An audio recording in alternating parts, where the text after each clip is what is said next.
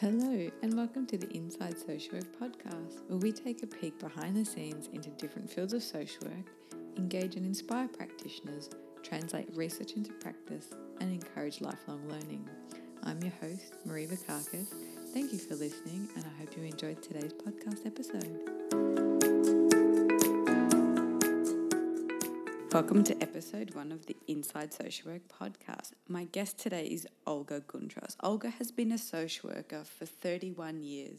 She has worked in acute and rehabilitation settings with a clinical focus primarily in traumatic injuries and the impact of these on individuals and their families. As a national manager of social work services at Slater & Gordon Lawyers, Olga established the first and currently only free social work service in a private law firm in Australia, which has been running for 10 years. Her clinical work focuses on addressing the long-term emotional and social impact of injury and illness in the compensation context. In conjunction with leading the social work team, Olga coordinates the highly regarded Slater & Gordon legal education program for social workers in Victoria and Western Australia, and she oversees the team's national e-newsletter, Social Work and the Law.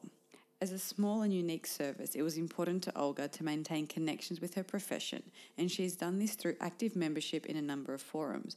Olga has been on the Branch Management Committee since 2014 and was Vice President from 2016 to 2017.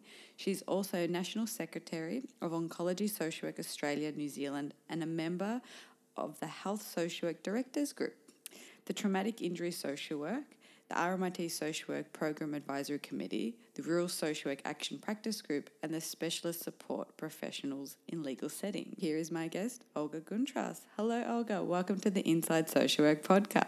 Thank you, Marie. So, Olga, do you want to tell me a little bit about yourself and your social work journey so far? Sure. I've been a social worker for just over 31 years. So I studied at Melbourne Uni back in the early 80s. I actually did a Bachelor of Arts majoring in psychology first because I was interested in helping people and thought that was the best way to do that. But doing the degree, it really made me question what I was learning, how was that going to help people, learning about perception and statistics and things that were not my favourite areas.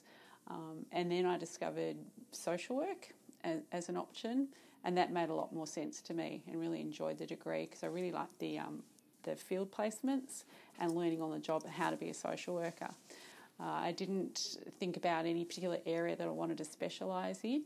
When I finished my degree, I went on the big overseas holiday, as often uni students do when they finish, and came back and saw a job for a locum at the Austin Hospital in the renal ward. And when I rang up about the job, I was turned off because they were talking about people dying. I thought, I can't handle that. But and so I didn't proceed with that. But then they rang me a couple of days later and said, we're really desperate, please, would you come? And that started my 21 years of working in hospitals. So I was at the Austin working in a variety of hospitals there, and then went over to Royal Talbot in their rehabilitation hospital, and then over to the Victorian Rehab Centre, which was actually the TAC Rehab Centre initially. So the vast majority of my career has actually been working with people injured in accidents, mainly through orthopaedics. Some people with acquired brain injuries, some people have had amputations. I've worked with people on the spinal injuries unit. So yeah, I guess without really thinking about it, fell into that area of work. So that's been really my career and my interest, working with people who are injured and ill. So it sort of made a lot of sense to me when I came here. And I guess I'll tell you a little bit about that. So I'd been working, as I said, at the Vic Rehab, and I'd been there for 14 years. Felt I wanted a change but didn't know what I wanted to do. And an opportunity was provided to me. So there was a senior lawyer here at the time who had been a nurse actually at the Austin Hospital. We were there at the same time but didn't know each other. So she'd worked with social workers and understood the role of social work and how social workers could assist people who are injured and ill. And she approached executive management and said it would make sense if we had our own in-house social work service so that they could assist the clients with their psychosocial issues and the lawyers could focus on progressing the legal claim, because the lawyers were finding that the clients were contacting them in crisis, emotional crisis, social crisis, turning to the lawyers for help because they were the person that they had a trusted relationship with. And obviously the lawyers weren't equipped, didn't have the knowledge or skills to best help them. And she often talked about an example where she spent 2 days trying to find housing for one of her clients and not knowing how to go about that. Executive management agreed to give it a try, and I was approached with the idea of, we'd like to have a social work service. What do you think about that idea, and are you interested?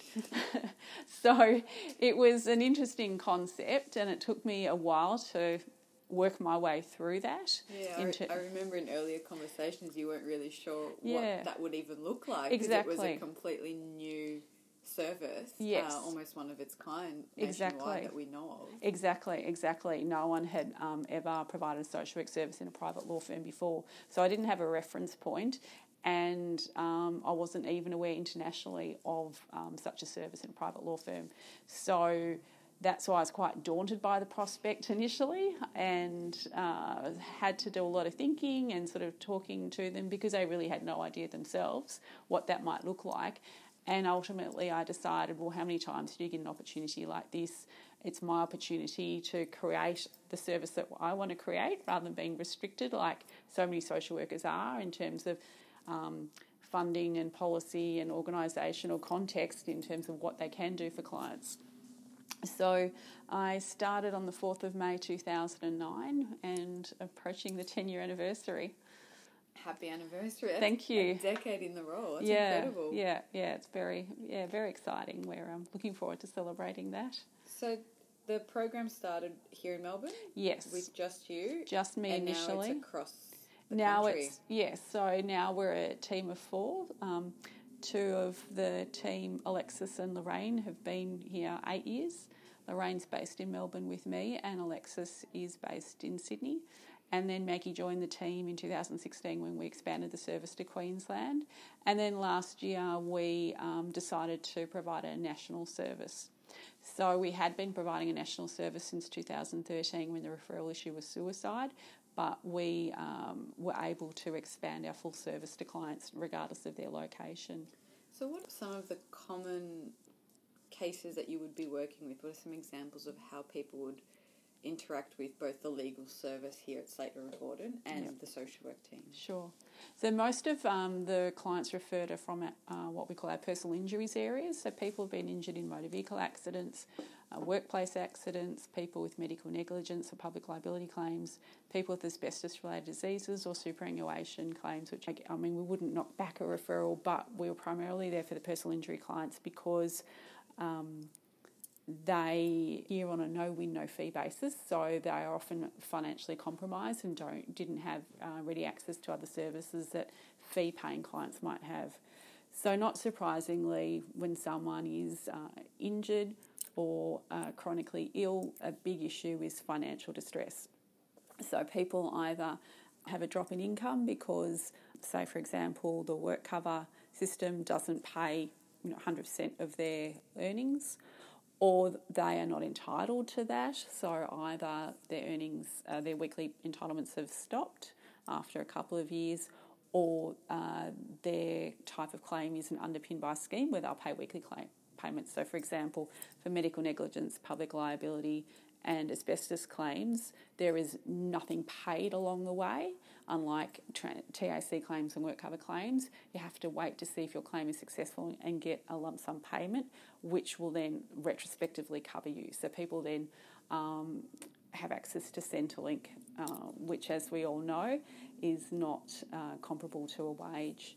So often people are referred when they're in financial distress, and it makes it challenging for us at times because sometimes they're not telling the lawyer as the issues escalate. It's at the point where they're being evicted or they have been evicted or, something quite serious like that. So to be able to assist them effectively can be challenging. But we do link a lot of clients in with financial counsellors. Talking to a client today who I had referred him to his local service, and he actually went this week And he said that was really helpful, that the person was advising him how he could save money in some ways and was going to help him with some of his debts in other ways. So it's really nice to hear when people do follow through, because there are some people who aren't emotionally ready to do that. So even when you provide that service information, they don't access it, and unfortunately the problems escalate and then they get re-referred, and it just makes it more challenging. So that by far continues to be the highest reason for referral, and obviously linked with that is issues with housing and homelessness. So we have people at risk of becoming homeless because they can't pay their mortgage or their rent, or we do have people that have become homeless. And that's a challenge as well. As we know, there's a dearth of affordable housing in Australia, and often our clients don't want to access crisis accommodation because they're concerned about who else might be living there as well, or they have psychological issues where they are not comfortable to live with other people. And so some people choose to live in their cars or, couch surf with friends. And that's sadly the reality of the situation. So that tends to be clients who are on a New Start allowance or sickness allowance and just can't afford private rent on their own. Sounds like such a varied spectrum of clients that you work with, even within such a small group of what you represent at the law firm. So personal injuries then has so much variety in that. What are some of the key considerations or frameworks that you draw on to work with them? Is it a strictly case management approach, or do you kind of weave into some of your more therapeutic techniques and some of the other skills that you learnt along the way? Yeah, it really varies depending on the issues. So for some people it is about trying to coordinate services, because don't provide assistance to clients who are patients of a hospital because they already have access to a social worker. So we're really there when there's a gap in service. So it's about sort of educating people, linking people into services. Sometimes it's about meeting with the person. I should say most of our work is by phone, which is what enables us to provide a nationwide service. Some people we will go with to Centrelink or to a particular appointment to be able to assist them through that process, or meet with them when one of our officers to go through application forms and paperwork with them. For other clients, it is around sort of counselling, crisis counselling or short-term counselling, particularly where, for example, with our asbestos clients, the person has died, and so we provide grief counselling to family members. Where they need longer term support, we'll obviously link them in, but we do provide that.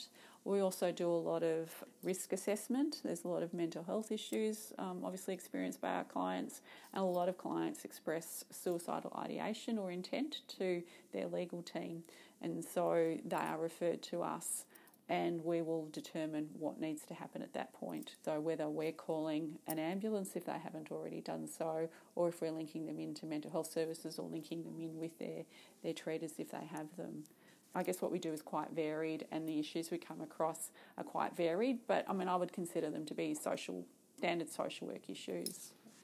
So considering such a huge variety of things that you do day to day, what are some of the supports that you tap into? So what are the kinds of professional development opportunities that you seek out, or the supervision that you receive? Like, how do you keep learning in such a varied environment that doesn't really have one specific client or one specific skill set and is almost like a lone ranger in a big legal team? When I first started, I was seeking external supervision, but my team of social workers were all extremely experienced. So I think the years of experience range from about 15 years upwards. So I use peer supervision with them, and I provide supervision to each of the team on a sort of regular basis.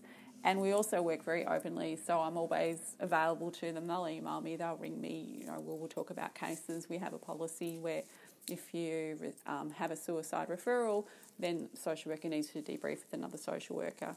In terms of PD opportunities, it's been wonderful here.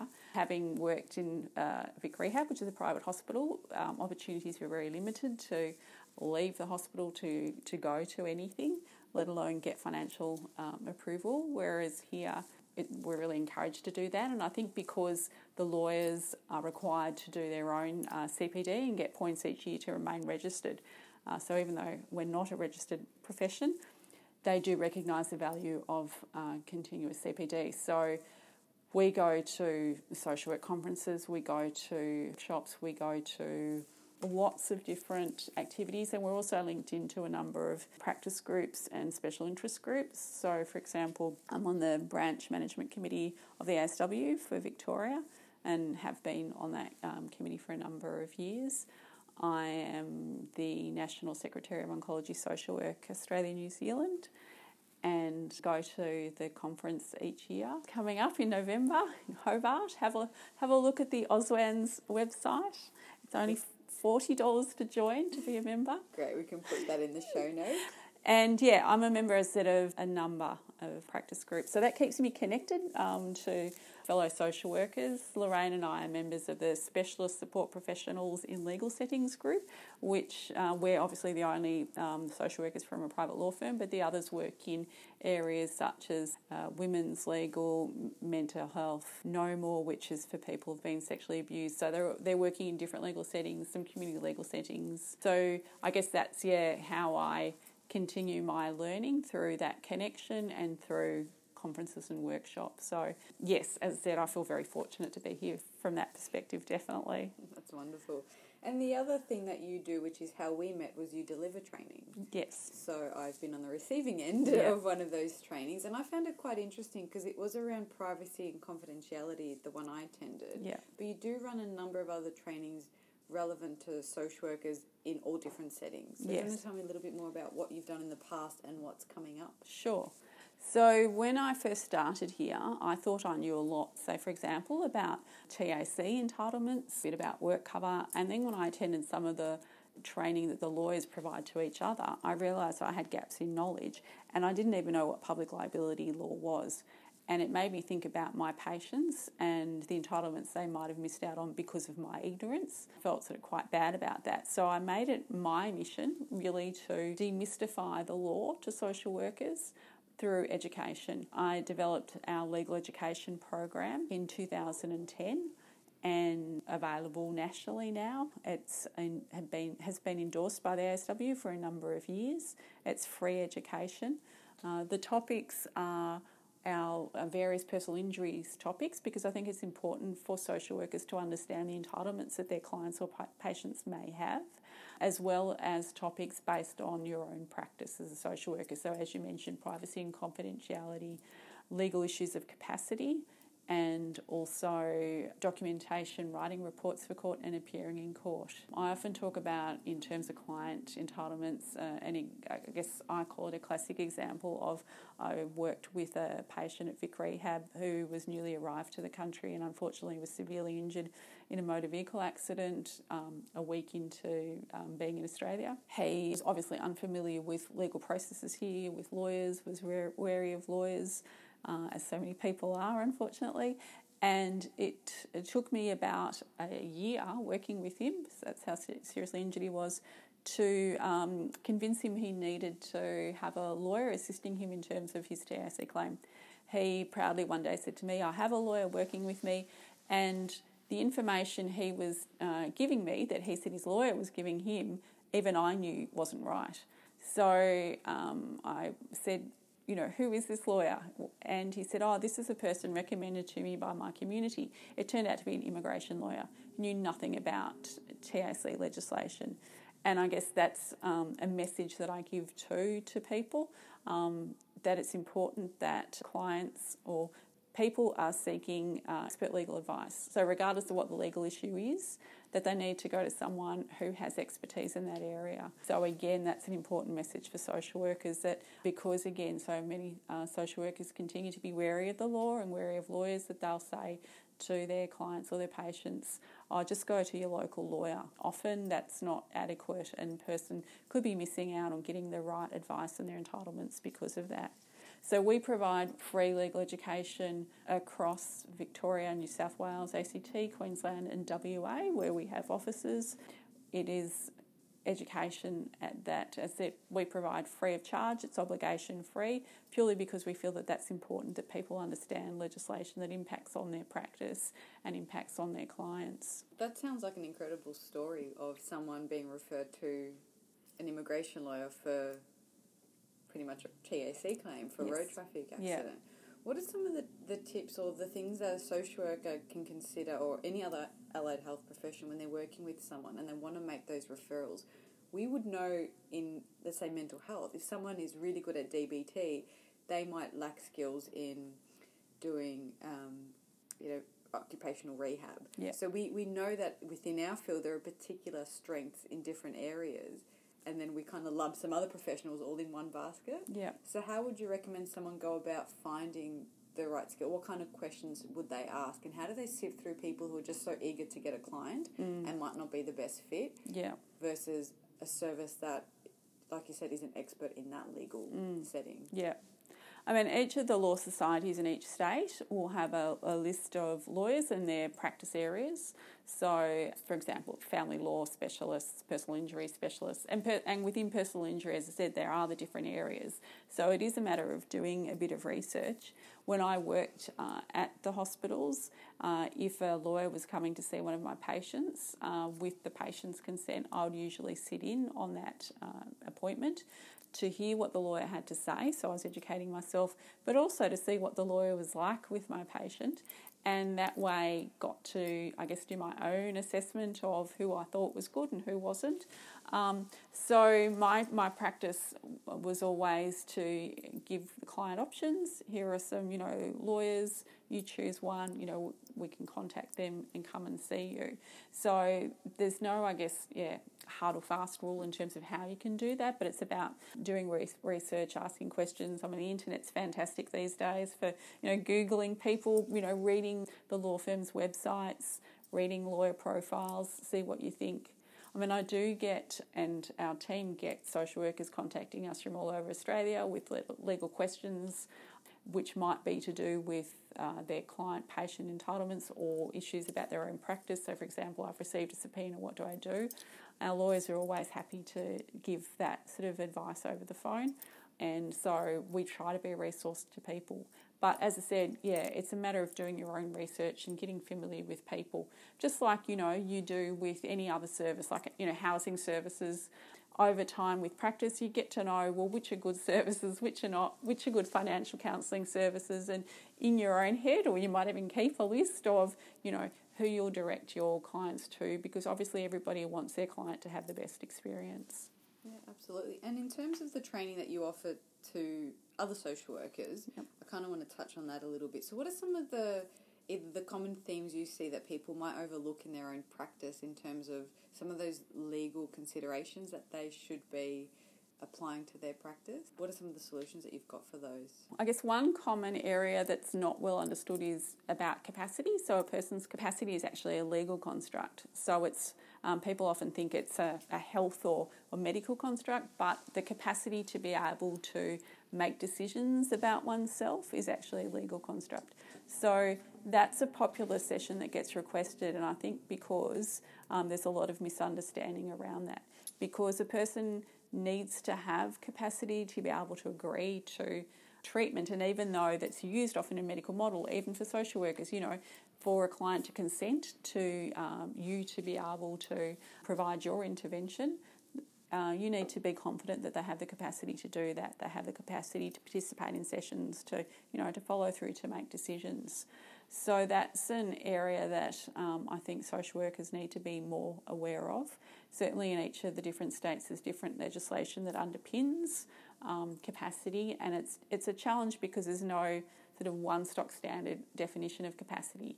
But the legislation in Victoria changed with the Medical Treatment Planning and Decisions Act 2016, which came in March last year, and it's actually a good guide for determining whether a person has capacity. And I think it's a good guide for social workers to refer to, as it gives a clear definition of what capacity is and how it can be determined. Because people often think, a neuropsychologist is the one that assesses capacity.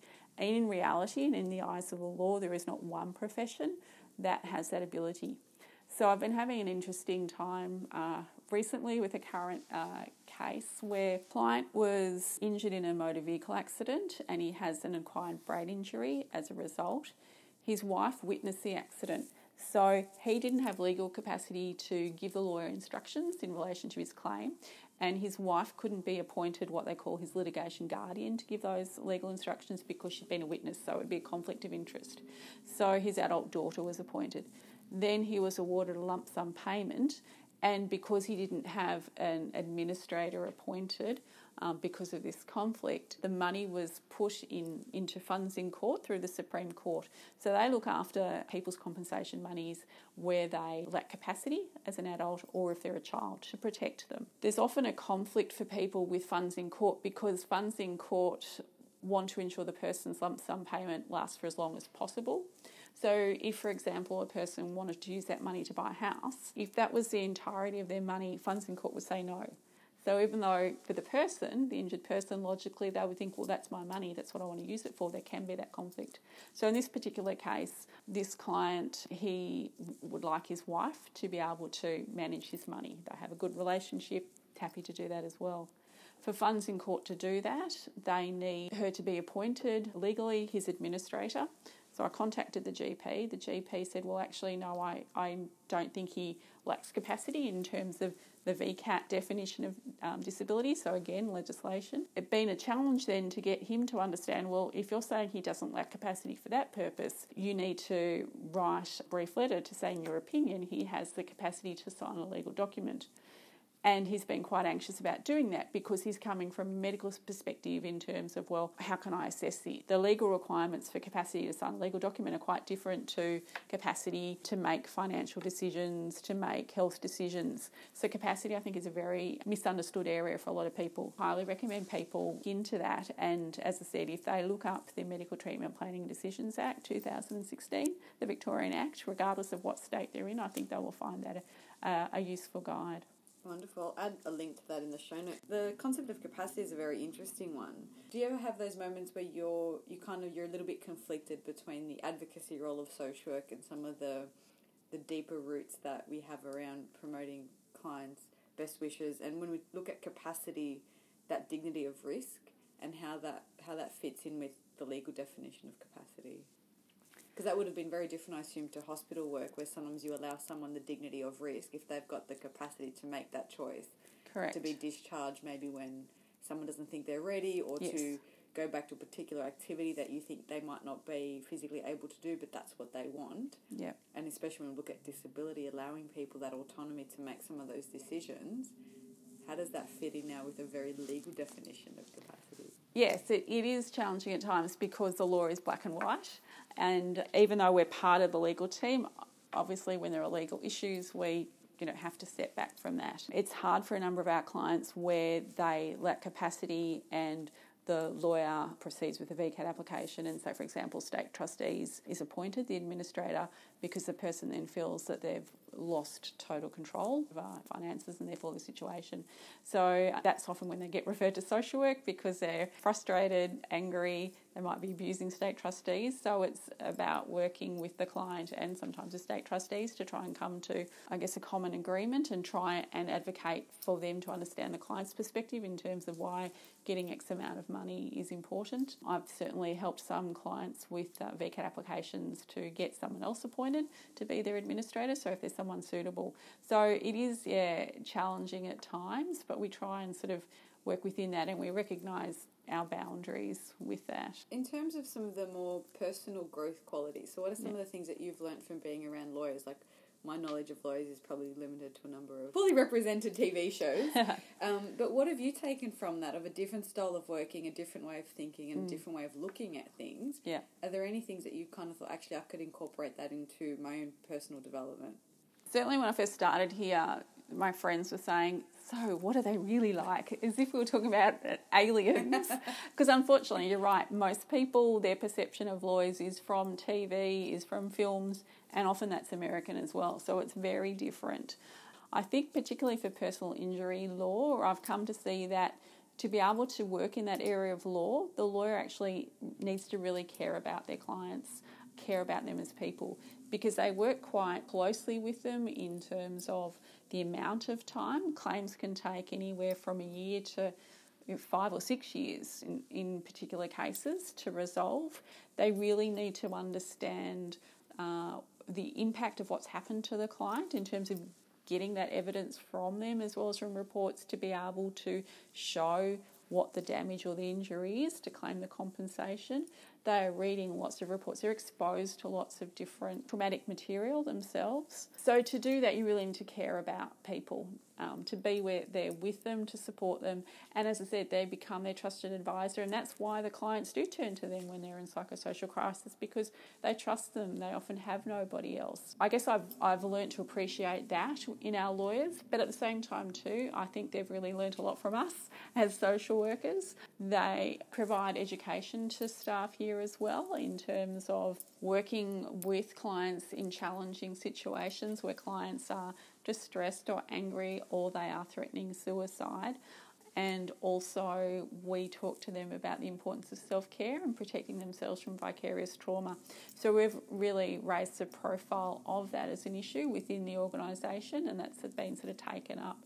I think there's sort of mutual learning from each other, and I really appreciate that we have many opportunities at many levels to provide a social work perspective on, individual clients in general, in terms of policies and procedures of the organisation. So I feel we do have an important sphere of influence internally, as well as some influence on the social work community externally in terms of what we do with our education. That's so interesting, and I'm so glad to hear you pushing that vicarious trauma, because that's something that I know a lot of other professions maybe don't take as seriously as we do, and that's something that we can really lead the way in other professionals, not just working with their clients and talking in group supervision or to our supervisors, but really understanding that people across a whole range of different jobs can experience that. And it sounds like this would be such an environment where if you're reading all those case files and you're working so closely with someone, it'd be very hard not to get invested. You couldn't do that work, it sounds like, without caring, without having that empathy. Yeah.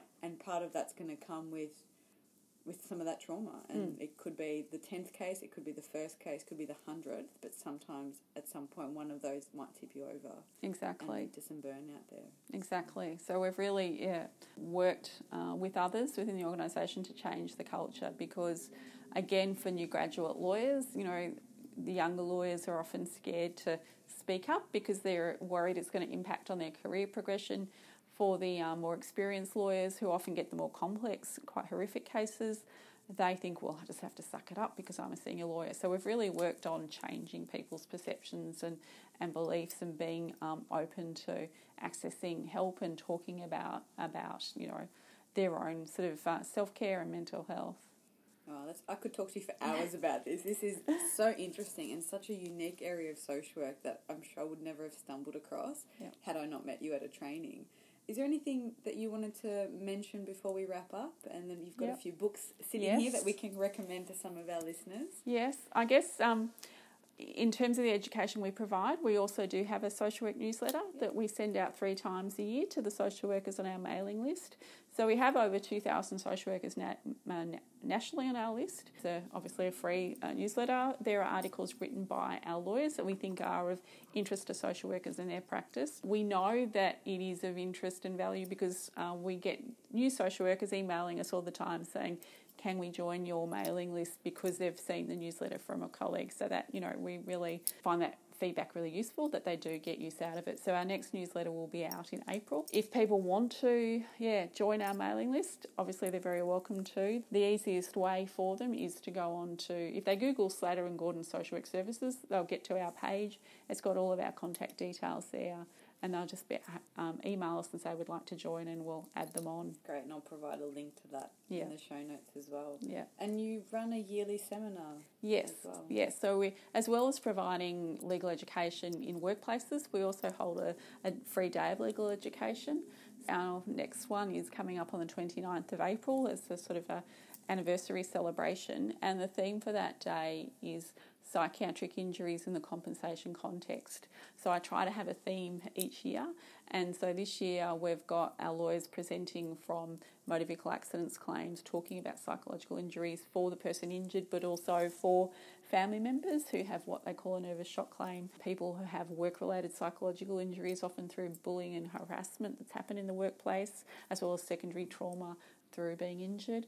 We also have one of our lawyers from public liability talking about sexual abuse claims, childhood institutional abuse, So what compensation can be claimed through that avenue. We have one of our lawyers from superannuation talking about psychiatric injury as a disability in terms of claiming total and permanent disability. How do you meet that criteria?